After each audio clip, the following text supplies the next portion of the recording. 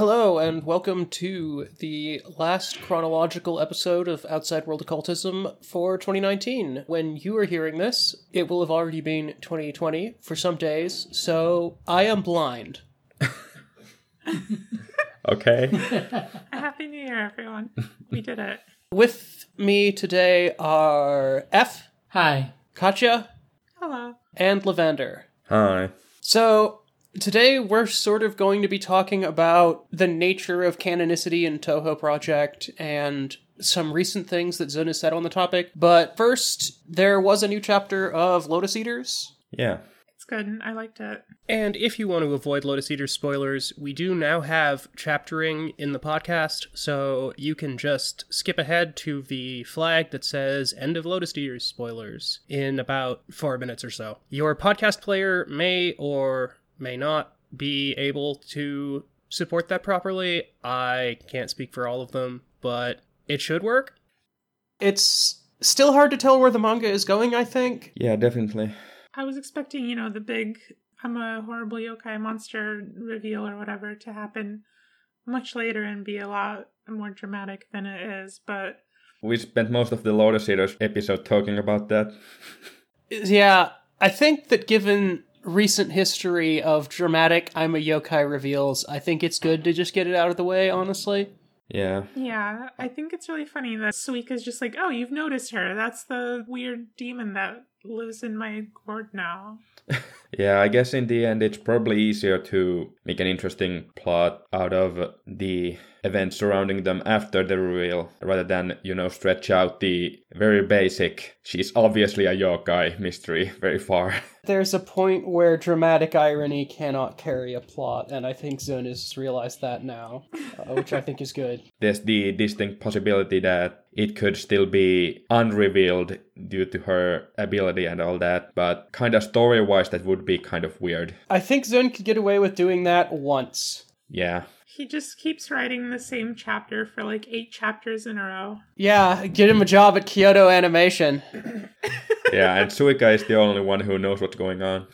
I like how casual Suika was about it, too. She's not fussed about this gourd demon who steals memories or whatever. She's just like, oh yeah, she lives in my bottle now. Yeah. I could take her. Also, obviously there's been some yokai along the way who have been massively different from their original versions that they wouldn't be recognizable. But I think this is might be even the only case I know of where Zun has pretty much made up a yokai, out of whole cloth. Her species is Suima, right? Suima? Yeah, it's drunkenness demon, basically. It's a pun on Suima, also meaning sleep demon or sandman. Mr. Sandman, man me a sand. First result for Googling Suima is the Japanese translation of the Neil Gaiman Sandman comics.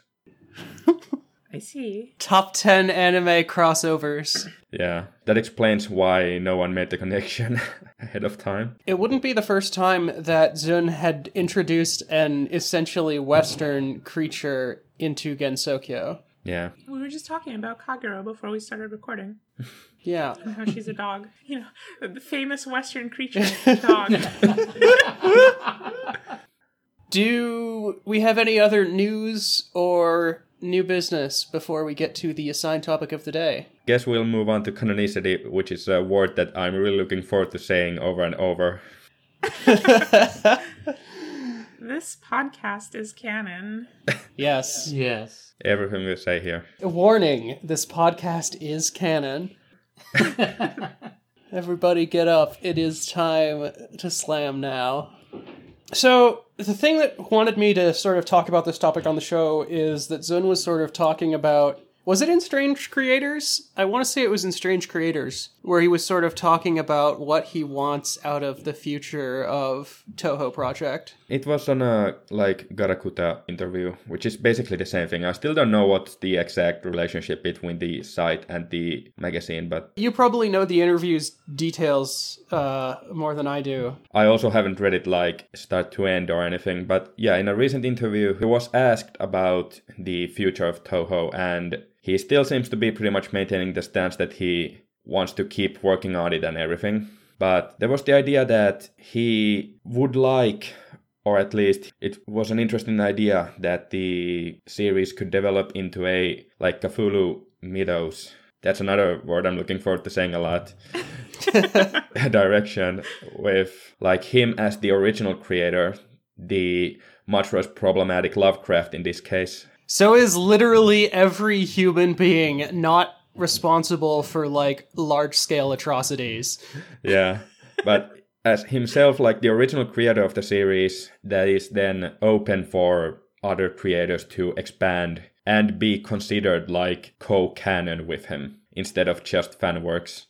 And that was like his, at least there he expressed this as kind of an ideal for the future of the series, but there were no like concrete plans or anything, though there are some lines to be drawn with the fact that this came out shortly before the Strange Cow web comic started.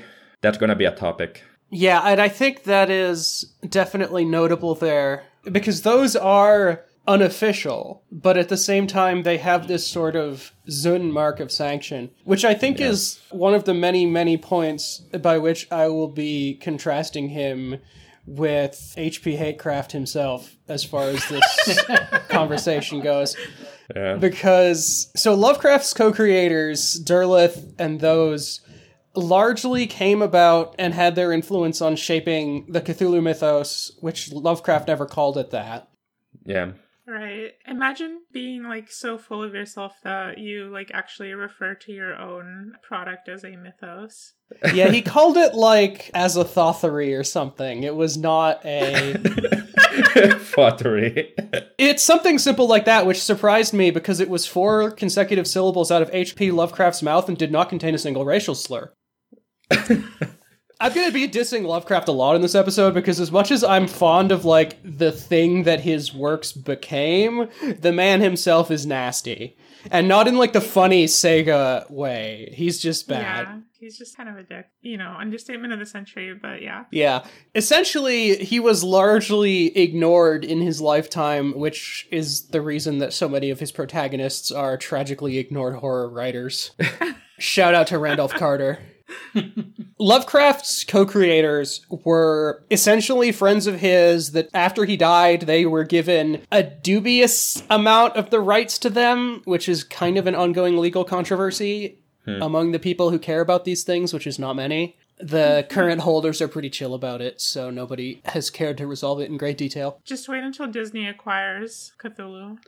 Well, that's the cool thing. I think everything Lovecraft wrote, except for his very last stories, is in the public domain now? That is a very thorny question, because the exact line is in the middle of when he was writing, and then there's a question of where the rights transferred into Touhou, and this isn't really a copyright law podcast, so I'm not going to go into it in too much detail. The pertinent part is that Derleth and all of those essentially stepped in to a space that Lovecraft had left behind, and they were the ones who built Arkham House and sort of all this big weird fiction mythology that the Cthulhu mythos was eventually. And I think it's interesting that Zun, instead, we see him providing a official open space where he takes, you know, this is a Touhou writer who I think is interesting. This isn't me writing it. It's not official in that sense, but he's providing them with that platform himself. Mm-hmm. Yeah, it's like the stuff like Starving Marisa's Hungry Meal and Azumaya's Komachi comic, like, exist in this weird plane of, like, semi-canonicity.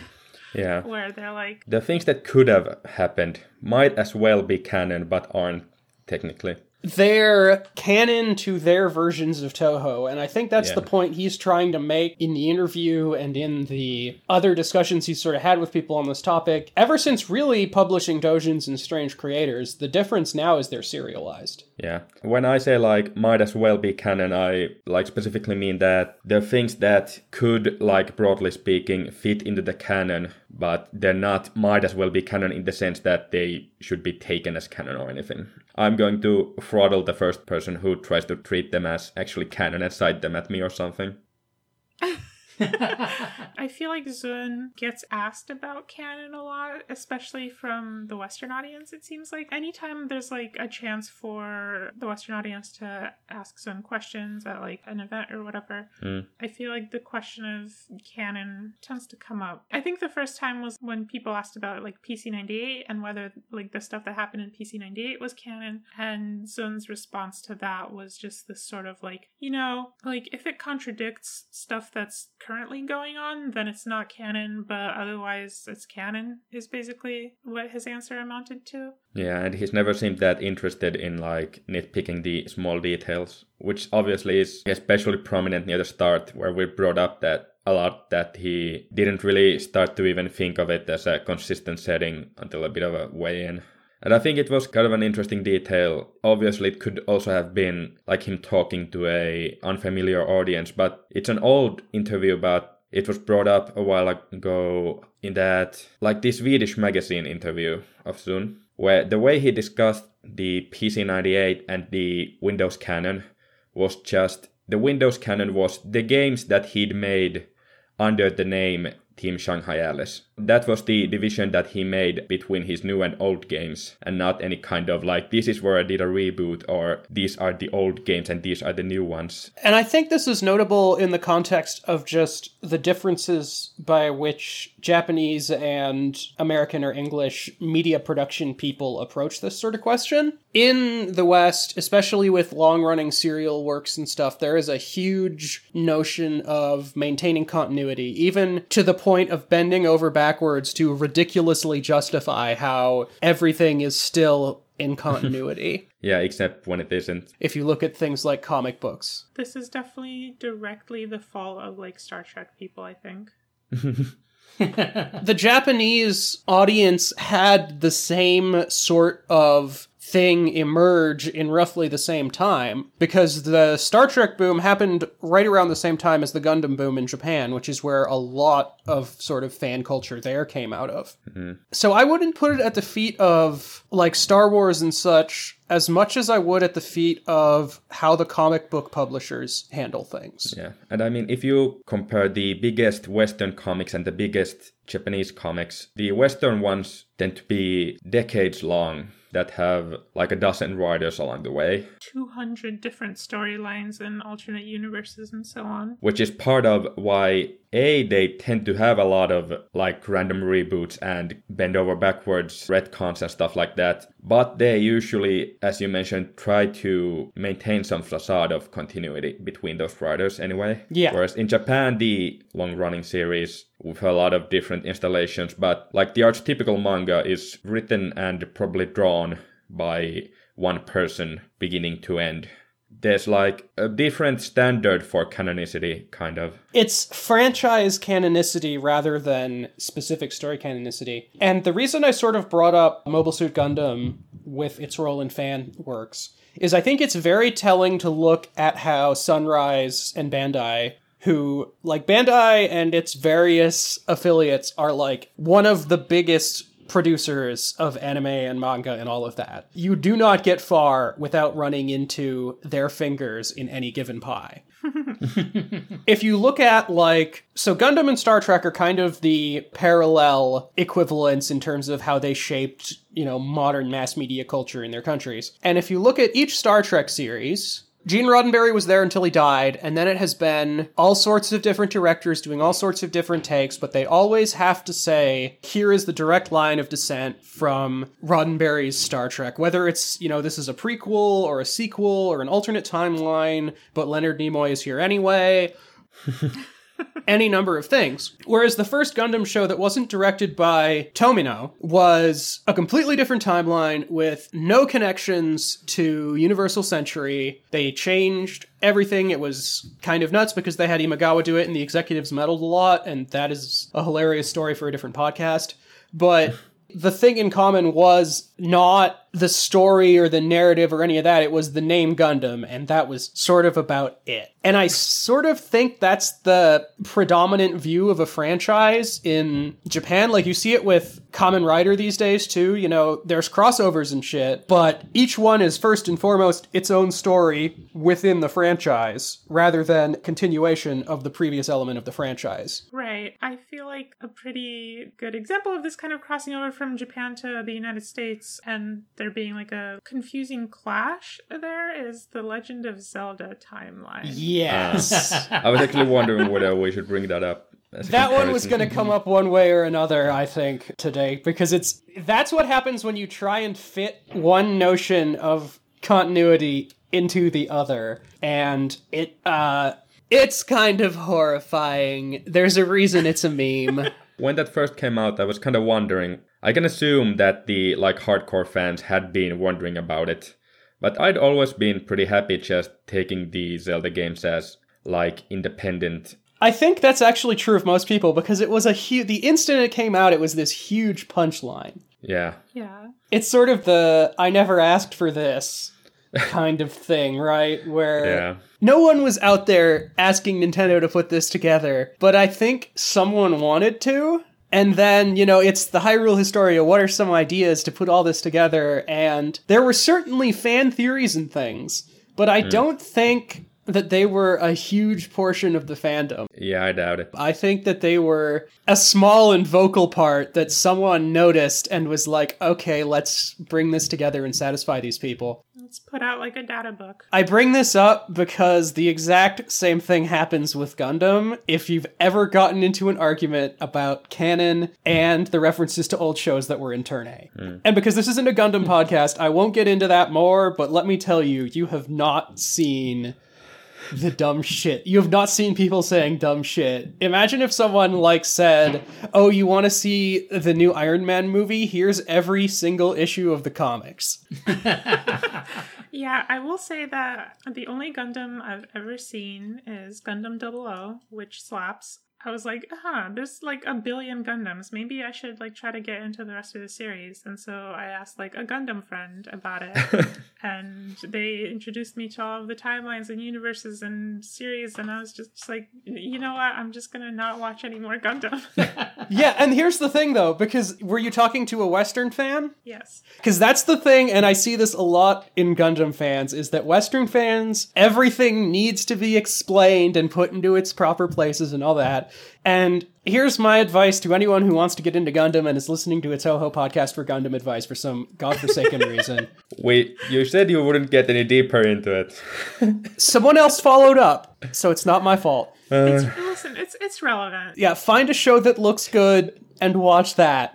Yeah. And actually, I think this is really relevant to Touhou because it's so hard to get people into Touhou, I feel like, in the Western fandom, because people always ask, how do I get into Touhou? And the answer is always just this overwhelming information dump that tends to sort of scare people away or be completely overwhelming in a way that is not helpful at all. And the fact of the matter is that we all basically got into Touhou in a completely different way. And the answer really with Touhou is to just pick something and go. Just literally any Touhou stuff and just go without worrying too much about how it all fits together, because that is all stuff that you will figure out as you read more Touhou stuff or play more games or whatever. And the thing is, you're the one at the end of the day who fits it all together. There's not a universe Bible to which all must be adhered. There's not even a freaking map.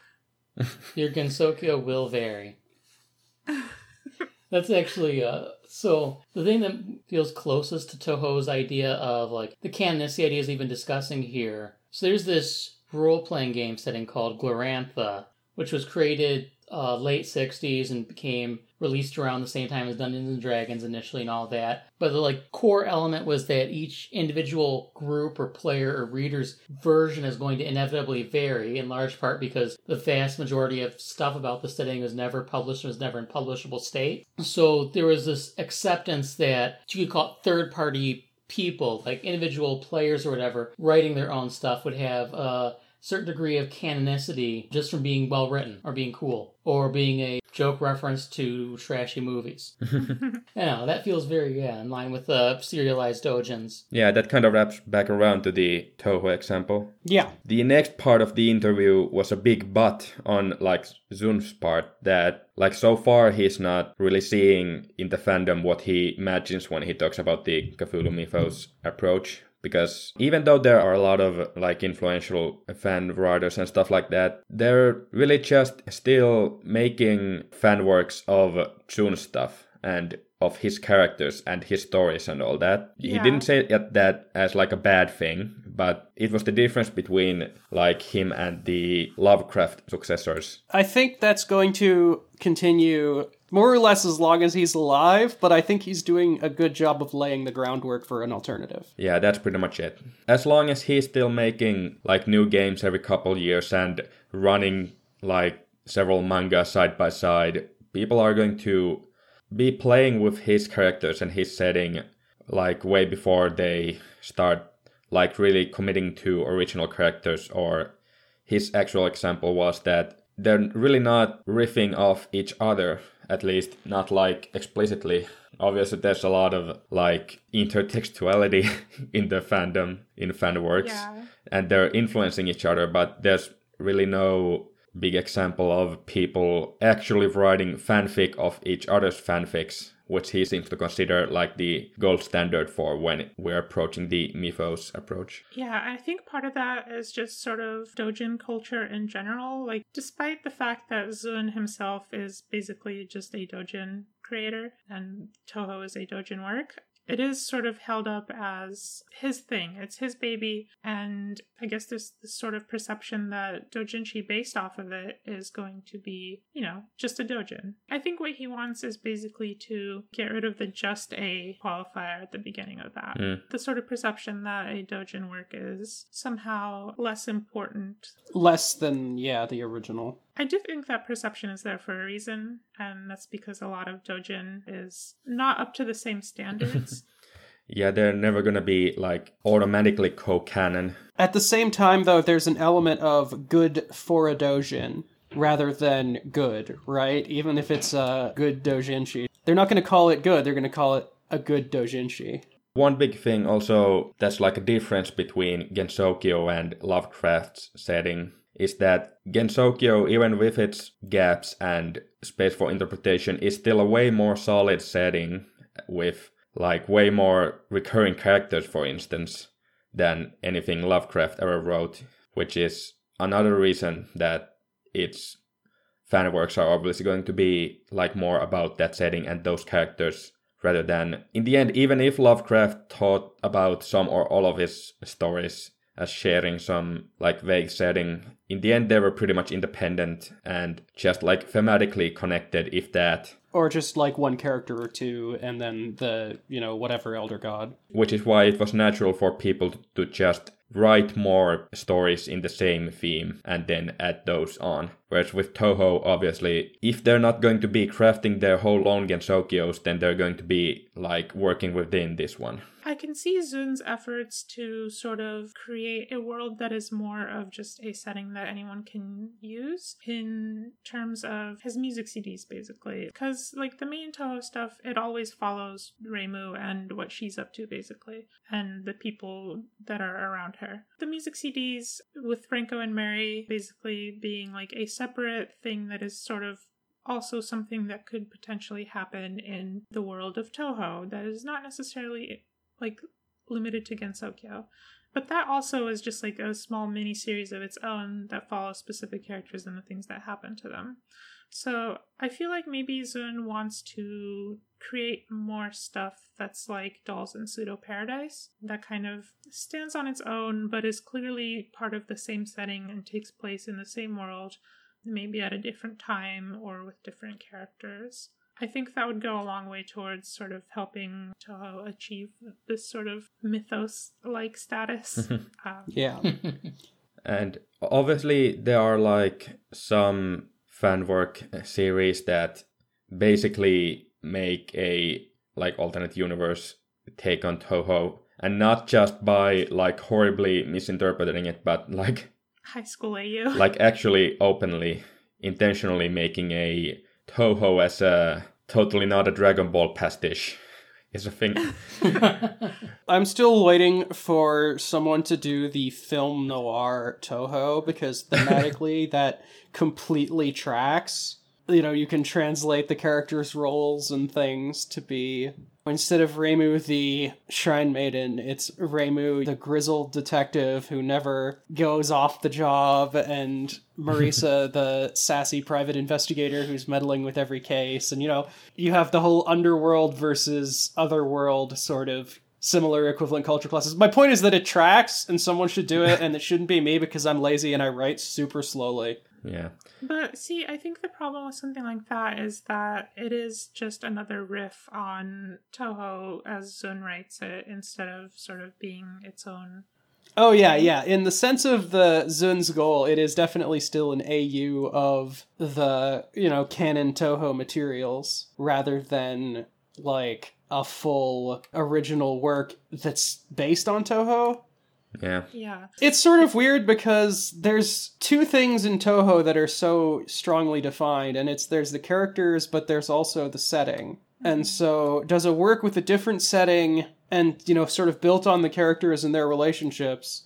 Is that more or less derivative than a work in the, you know, same or related setting with different people? There's also a third axis to consider, thematic continuity. If you have a work that has the same kind of, like, sort of satirical attitude Touhou takes towards mythology and history and, like, folklore, you know, how close is that in continuity with Touhou as a series as compared to things that use the same Gensokyo and related settings, or things that use the same characters that vary the setting? Because, you know, there's a whole lot of Lovecraft stuff that doesn't use any of the Lovecraft names, but has the same mood, right?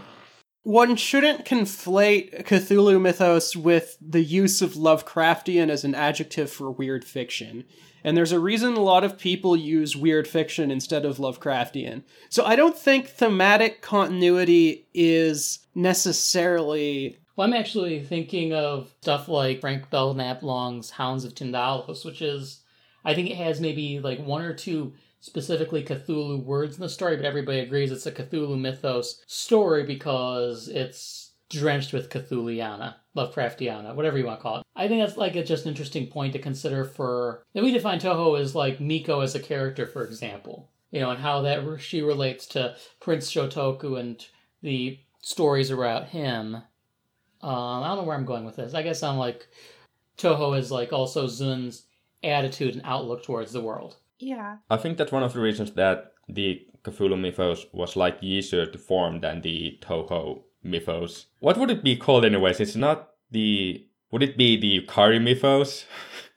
I think it'd just be like the Gensokyo mythos. It would be Gensokyo mythos, probably. Because keep in mind that Cthulhu himself, other than being famous, is like pretty irrelevant in the grand scale of Lovecraft.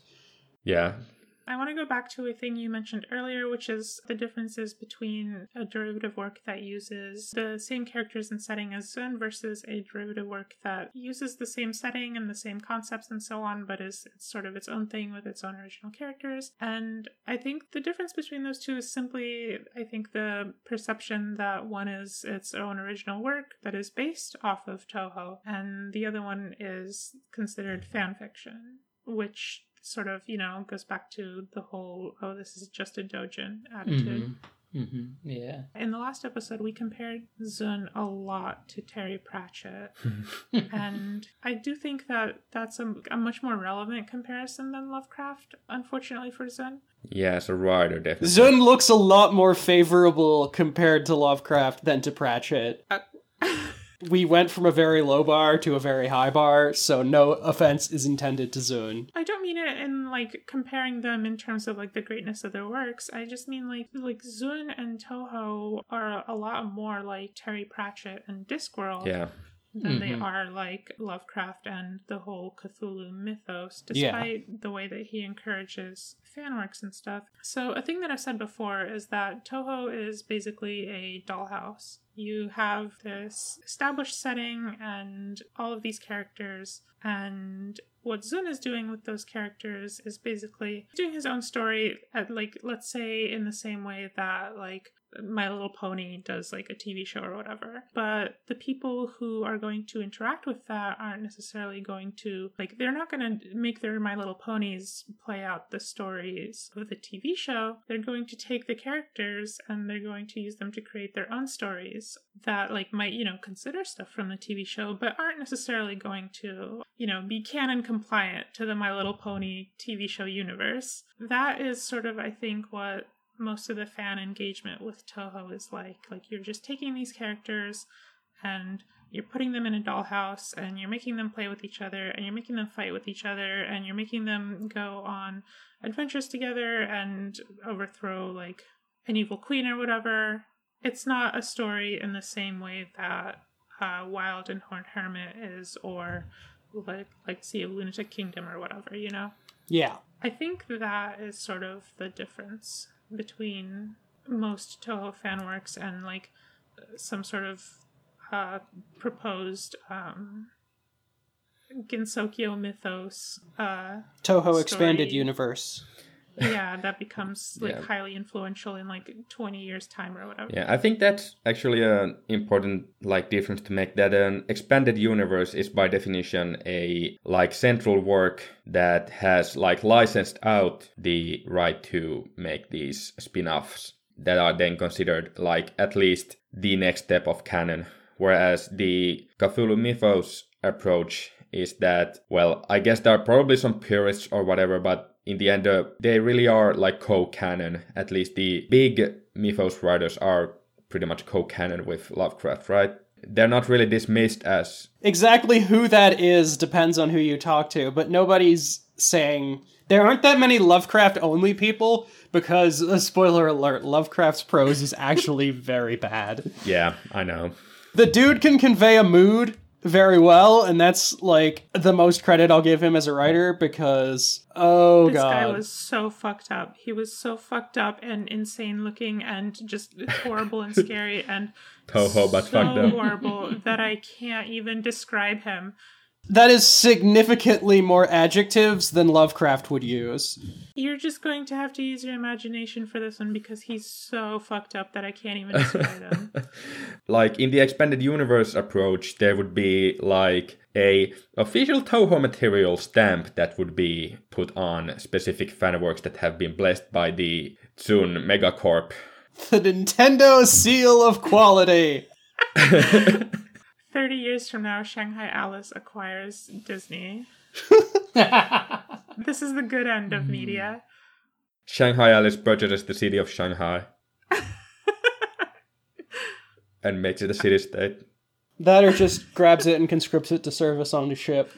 Obviously, we've been kind of dancing around what canon actually means usually when talking about Touhou. And I made an, like, post about this before on the Jirekiden Tumblr, but there's a lot of different meanings for it. Like, when you talk about its canon, a lot of the time it's just like a vague sense of, like, validation, and that something is, like, air quotes, real.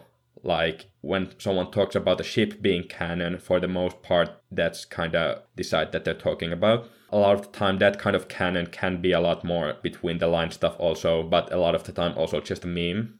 In a sense, the, like, strict kind of canon is, when talking about the series, what can be cited as evidence or as a source when one is for some reason required. And, like, in that sense, it's different if the canon ends up becoming, like, muddled enough that there are actual conflicts between, like, versions. I don't think this fandom can handle, like, actual inconsistencies in canon. Even worse, it can't handle the idea, it can't handle the power to declare that, no, I don't consider that canon. Because that's such a conversation ender, basically. If people get it into their heads that the canon is, like, malleable and they can just say that, no, I don't consider this print work canon, you can't cite it at me. I mean, you say that, but that's exactly what a lot of people do about alternative facts in Eastern Utopia. Well, okay, fair, but We riff on that a lot. I think that is something like you have Inaba, the Earth, and Inaba of the Moon. Yeah. That's what it's called, right? It's called Inaba of the Inaba of the Inaba of the Inaba of the Inaba of the Inaba of the Inaba of the Inaba of the Inaba of the Inaba of the Inaba of the Inaba of the Inaba. Been a while since we did that. Yeah, I haven't done that bit in a while, so remember. I don't know that there's like anyone who considers Inaba of the Inaba canon in like the same way that Forbidden Scrollery is canon, or Legacy of Lunatic Kingdom, which why do I keep coming back to that as my example? Anyway, in the same sense that would be canon, just because it is just like a weird gag manga. But imagine like a universe where that same person could declare that they don't consider Forbidden Scrollery canon. Sorry, Forbidden Scrollery isn't canon to my Inaba base interpretation of Touhou. Yeah. That's just the YouTube comment section under IOSIS videos. If we really reach the point that like some doujins become or semi-canon, then that kind of opens the can of worms in both ways. But it's going to be a mess also. Yeah, and I think that's kind of what we're standing on the precipice of that now, because there's never been anything like... Why can't I remember the name of the Komachi manga? Komachi's rowing her boat again or whatever. Yeah, the Shinigami's rowing her boat, as usual. Yeah, and Starving Marisa and the Akyu comic, which I haven't read yet, but it sounds really good, so I need to do that. Yeah, you should. There's never been anything like this before, where it's just this sort of like vague half-canon material that Zun himself has sort of given a blue check mark to. But it's not like, I don't even think that it's something that he has done that to like officially in any sense. I'm kind of like cautious to go too strongly on that point, since even though we are kind of extrapolating from the point that the Strange Cow comics started like literal 2 weeks after the interview about the whole Cthulhu mythos thing came out, and he's been talking about his attitude on fanworks and canon a lot in the past and stuff like that. Even then, all the Strange Cow comics, besides Shureikiden anyway, start with this whole disclaimer page. At that point, you kind of run into the issue of, is it like a disclaimer just like for the sake of it? We put this disclaimer here so people aren't confused and just so we aren't liable for anything in this. Or is it like an actual meaningful message? Yeah, is it like some kind of statement on, oh, these aren't like canon? Even then they kind of like seesaw on that, since they say that I'm just reading it out of memory, that the artists are responsible for everything within these stories, and then at the end it kind of plays coy, and I don't know if it's just like completely playing coy or actually making a statement that these are things that could have happened. Is that an actual statement under like canonicity? Someone could take it as such, but I'm not really going to until further evidence. I think it means what it says. I think it means that these are things that could have happened. There's no, like, special level of canonicity being given to them, but they're plausible. But if you, like, take it literally, that would require some kind of, like, more communication between Sun and the writers or, a wider idea of what the canon means in the first place. I think it is definitely him trying to appeal to that wider notion of canonicity. I think it's important that it is basically Zun saying that this is something that could have happened. Maybe it didn't happen, but the fact that it's essentially Zun saying that it could have happened sort of gives it slightly more weight than a typical doujin. Yeah.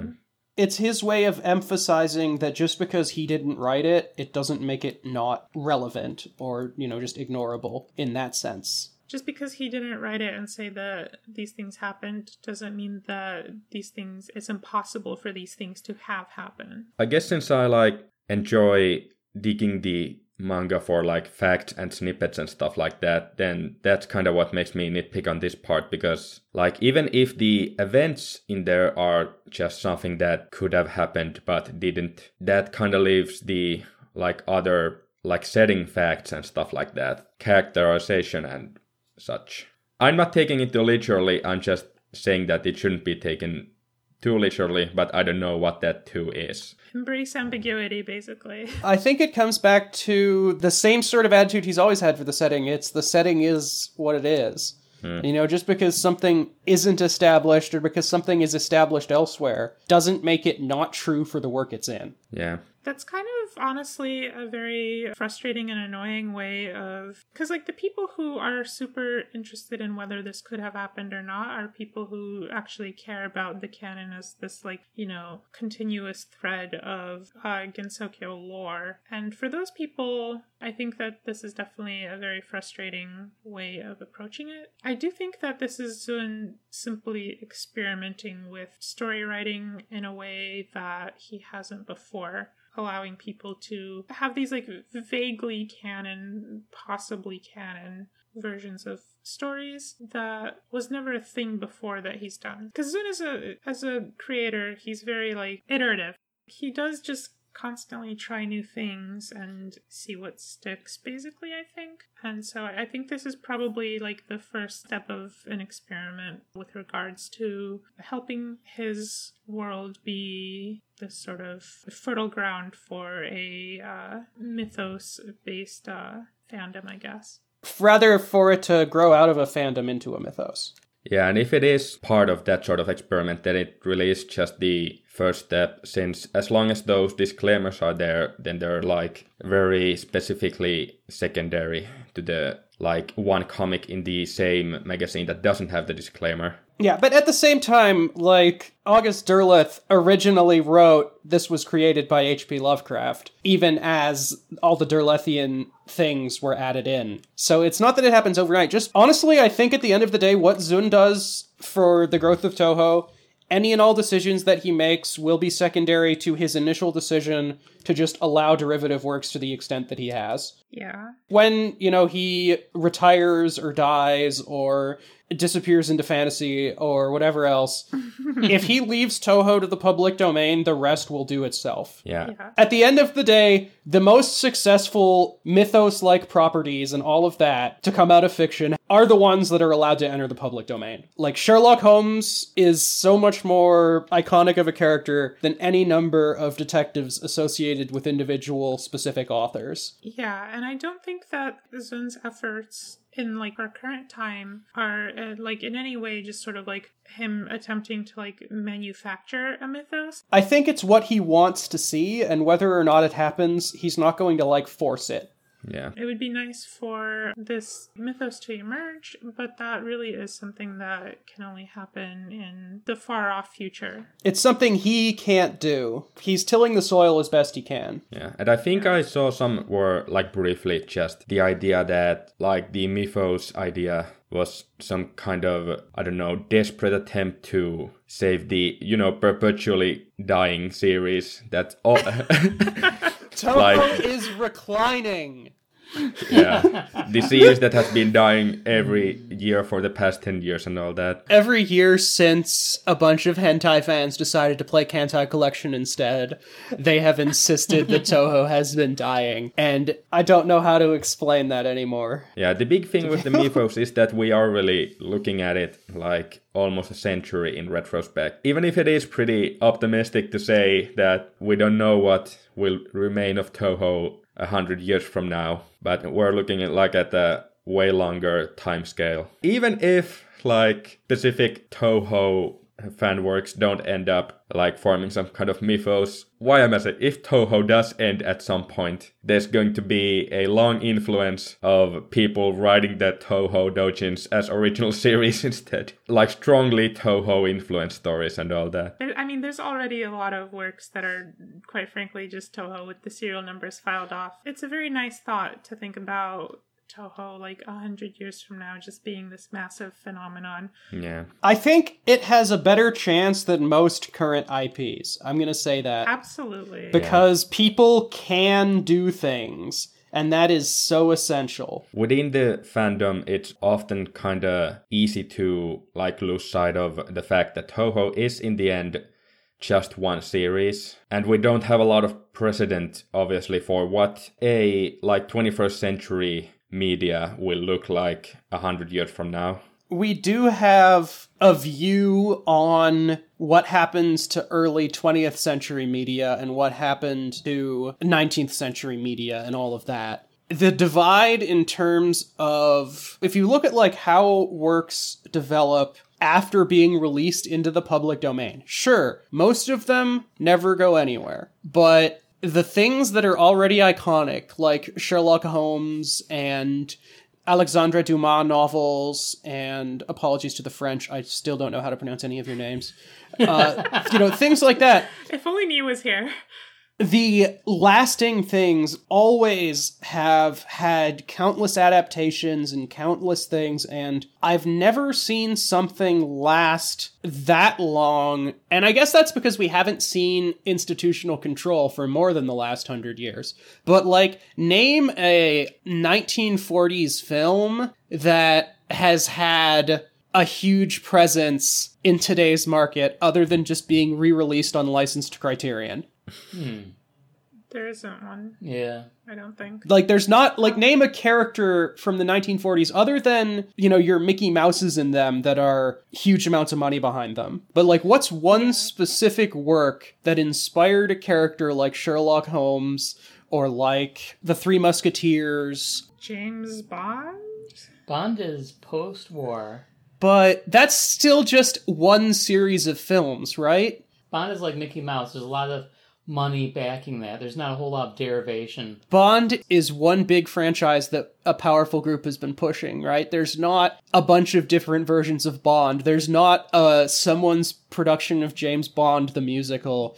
There's not, like, extremely weird derivative works of it.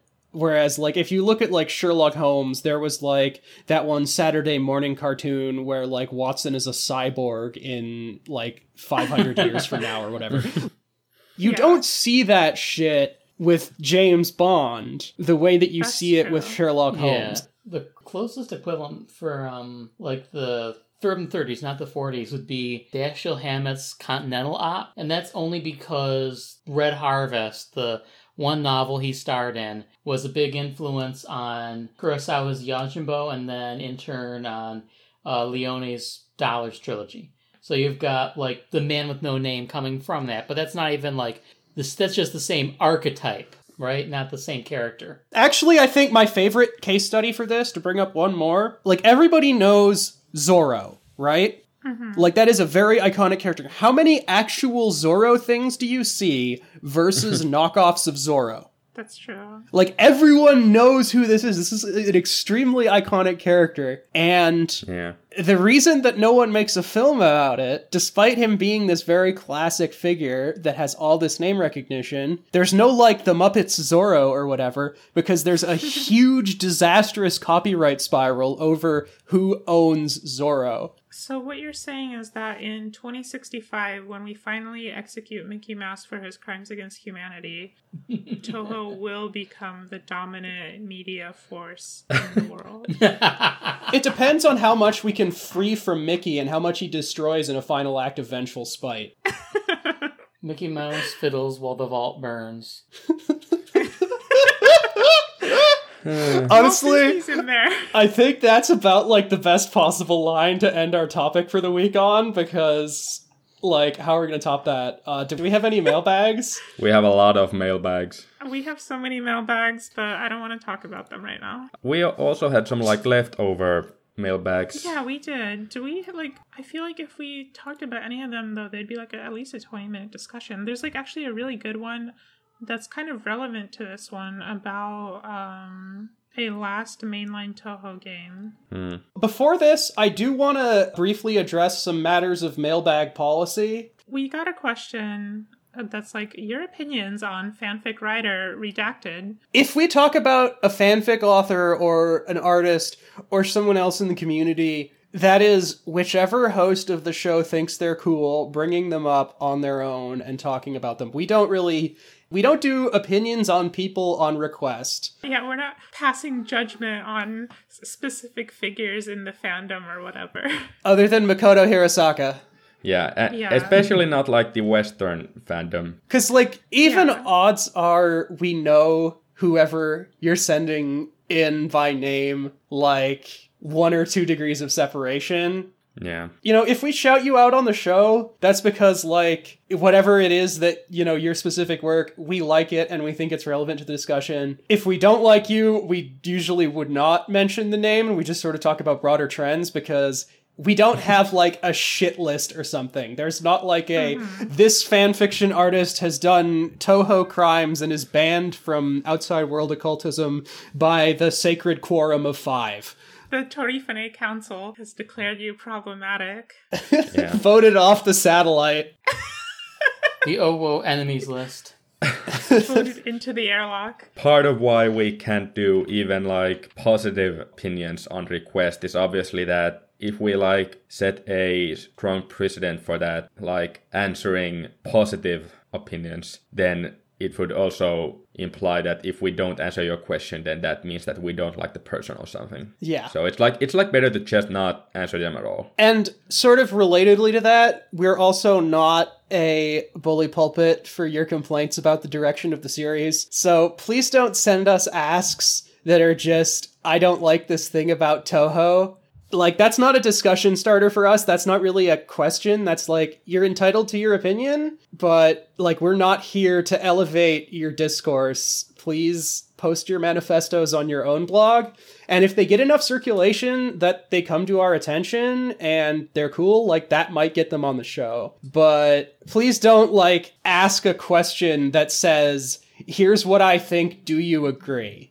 Yeah, don't speed run your way into discourse. Yeah, it's kind of a blurry line, obviously, when people are sending us, for instance, like, does this theory make sense to you? But it's a blurry line, but it's usually obvious in context which is which. When it's a fan theory is different from an assessment of something, right? Here's this theory, do you think this is plausible? And then here's this statement of opinion, do you agree? Yeah. We can tell. When in doubt, feel free to send in your stuff, and worst case, we'll think that it's too opiniony, and then not put it on the show. We don't borrow Klarst's Terminators to wipe out people who send us bad mailbag questions, right? All right. The worst that'll happen is that we don't answer it. Yeah, we only do that for people who try and pay their artists via exposure.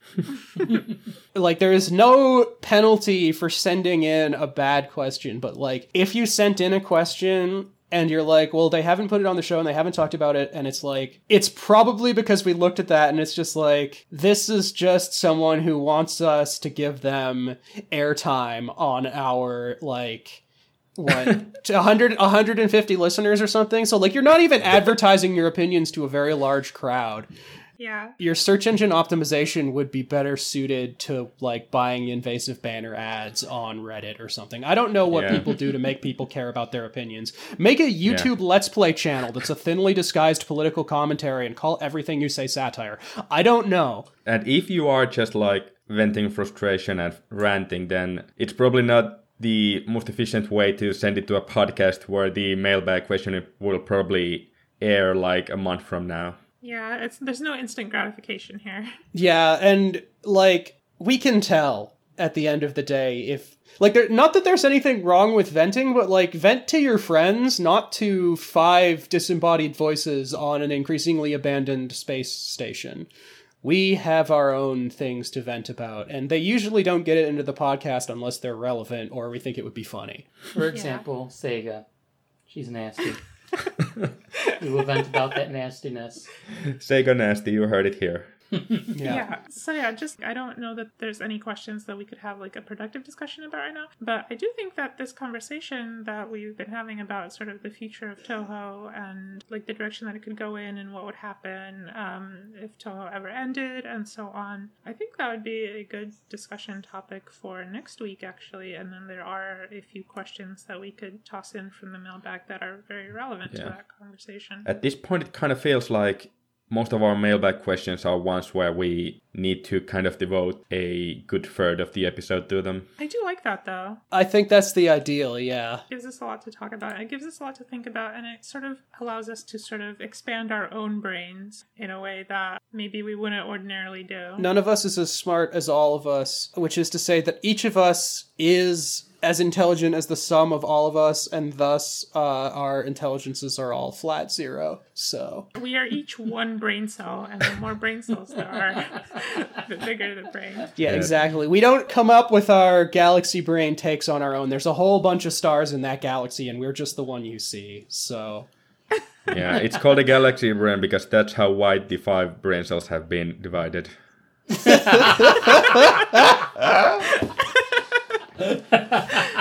I think on that note, this has been Outside World Occultism for the week. Keep on shining, you beautiful celestial brain cell stars. See you next week. Bye.